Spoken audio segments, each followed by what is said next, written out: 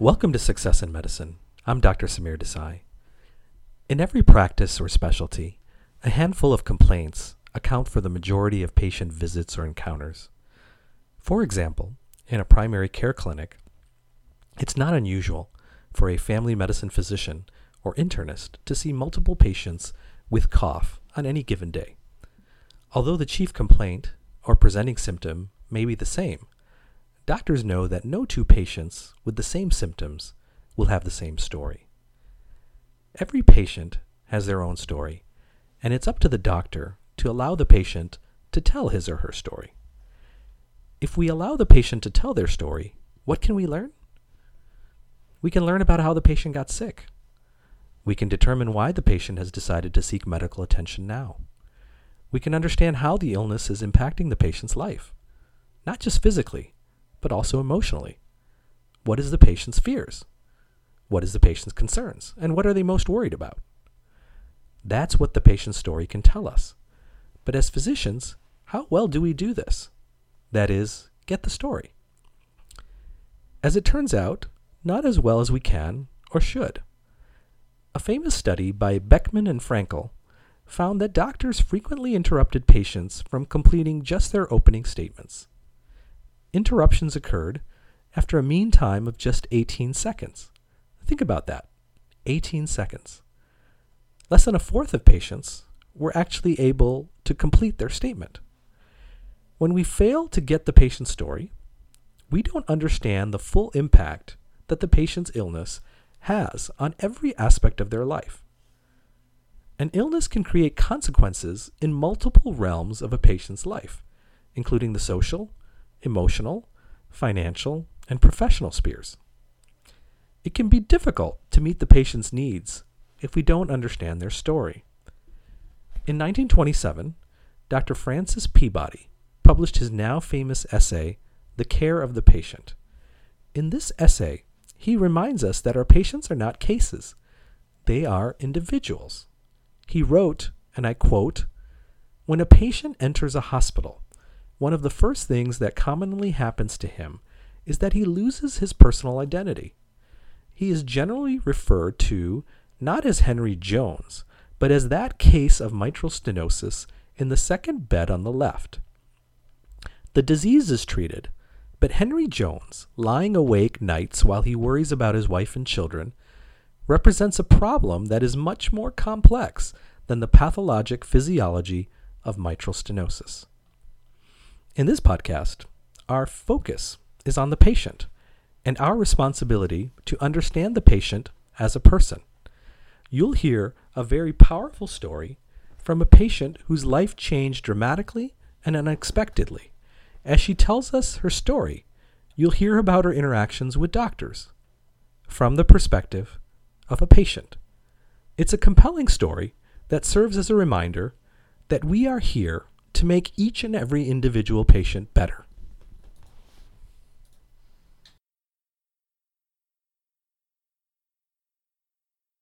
I want to start by talking a little bit about your life in Mumbai. I know that you led a very, very active lifestyle, doing such things as yoga and swimming and walking, but your life changed rather unexpectedly in June of 2015. Can you tell us what happened? Well, I had come down to the kitchen to do some work in the middle of the night, and that is when I slipped and I fell on the kitchen floor, and I fell very hard. At that point, I realized that I must have a fracture of my ankle. I tried to call people who were sleeping upstairs, my family I mean, but they were unable to hear me, and so I lay on the floor for 2 hours before my son-in-law found me, and then that is when the action started happening. I was shifted to a hospital where they put my foot on the X-ray slide, and that was the worst ever pain I've ever experienced. Then the surgeon recommended a surgery, and he said that he would put a plate and a screw, and he assured me that it would be of the best quality, that was titanium, which does not rust. And that is a problem which is in many surgeries in India, that the plates rust, and he reassured me that this would not happen. And so I underwent the surgery. And after staying in the hospital for about 5 to 6 days, when I came home, I was not very comfortable. There was some itching and scratching under the plaster. When I told him about it, he said it was usual in such types of procedures. But then after 2-3 weeks, I said enough is enough, and we went to the hospital again. He removed the plaster and he found that there was an infection. So he decided that we should go for a scan. The scan revealed that there was an infection and that the plate had become loose. So then the doctor recommended that there should be another surgery. He did another surgery and he redid the plates and the screws the way he wanted to, which he felt was the right way. So now, to this point, you've been told you had an ankle fracture, you had surgery for the fracture. Unfortunately, the surgery was complicated by an infection, and now you've had a second surgery. So what happened after that? After the second surgery, I was still uncomfortable. Then my brother, who's a doctor, decided that we should go for a culture test. And the culture test revealed that the Pseudomonas bacteria was there in a large area in large quantities. Now we had never known about this Pseudomonas bacteria, that it existed also. And when he told us about it, he said that we would have to go to the another hospital to get it treated. Now I was under the impression that it would be for a period of 5 days and they would give me antibiotics through the IV. But when I went there, the doctor told me that I would have to stay there for about 1.5 months at least to get rid of the bacteria. And that was the most shocking part ever, because this had happened through no fault of mine. I want to talk to you about the second day of your hospitalization because something very significant happened to you on that day. Yes, a most shocking incident happened. This doctor, this surgeon, came with a team of young junior doctors and nurses and indicated to them that my ankle needs to be amputated. Now this was without any counseling. I was not told about it before, neither of my family members were aware of it. And he was just pointing out to them and telling them that it needs to be amputated. I was traumatized by the whole episode. And after that, we complained to the director of the hospital, and he made sure that this incident would never take place, and he assured me that they would try to save the foot and never go for amputation. I want to also give listeners some idea of all that you went through during this very, very long hospitalization. Yeah, I was in the hospital for 1.5 months, and during that time, every day there was a lot of antibiotics given to me through IV. Finally, what happened was both my arms, they couldn't find the veins, so we had to go for a central line. That means a tube was put through my neck, and that was also very painful and very traumatic for me because I had never undergone such a procedure before.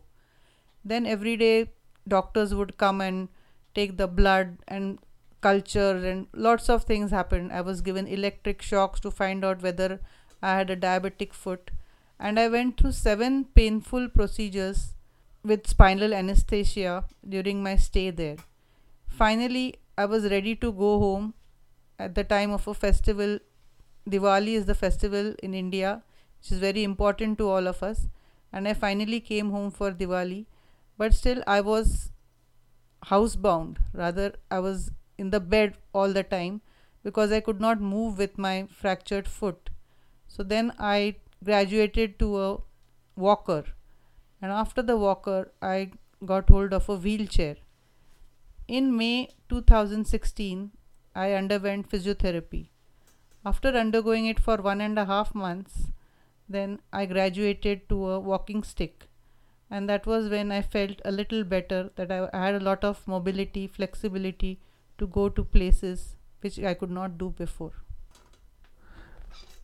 So after you were discharged from the hospital, for this period of 8 months or so, you're working very, very hard to regain your strength and improve your mobility. And I want to ask you a little bit about, how you were feeling emotionally, because people consider you to be a very positive person. After the whole traumatic incident and my stay in the hospital, I came back, but I was emotionally drained. I used to be a very positive person, but this had a very big impact on my life, and I became very negative. And but luckily for me, my family was very supportive. My husband and my daughters, my sons-in-law, and my granddaughter, they brought me back to life. They got me out of the depression that I was sinking into, and luckily I was able to move on. So 8 months after your hospital discharge, during this time you're regaining your strength, you've decided now in your mind that it's time to see the surgeon again. So what was the reason that you decided to see the surgeon, and what happened? I was walking with the stick and I thought I was making progress, so I decided to see the surgeon to see how I could move forward in life. So I went to this orthopedic surgeon, and what he told me shocked not only me but my whole family. He said that amputation is the only way to go forward, and he gave me instances of athletes who had gone amputation and going for Olympics, like Pistorius of South Africa. He said he's a blade runner and you can do this, and the quality of life will improve if you go for amputation. That was, to say, most shocking to me. After that, I came home and discussed it with my family members, and all of us decided that amputation was not the way for me. By this time, I found out that I could walk by myself without the stick. One fine day, I realized I had come down the stairs without the aid of the stick, and that was a small victory for me.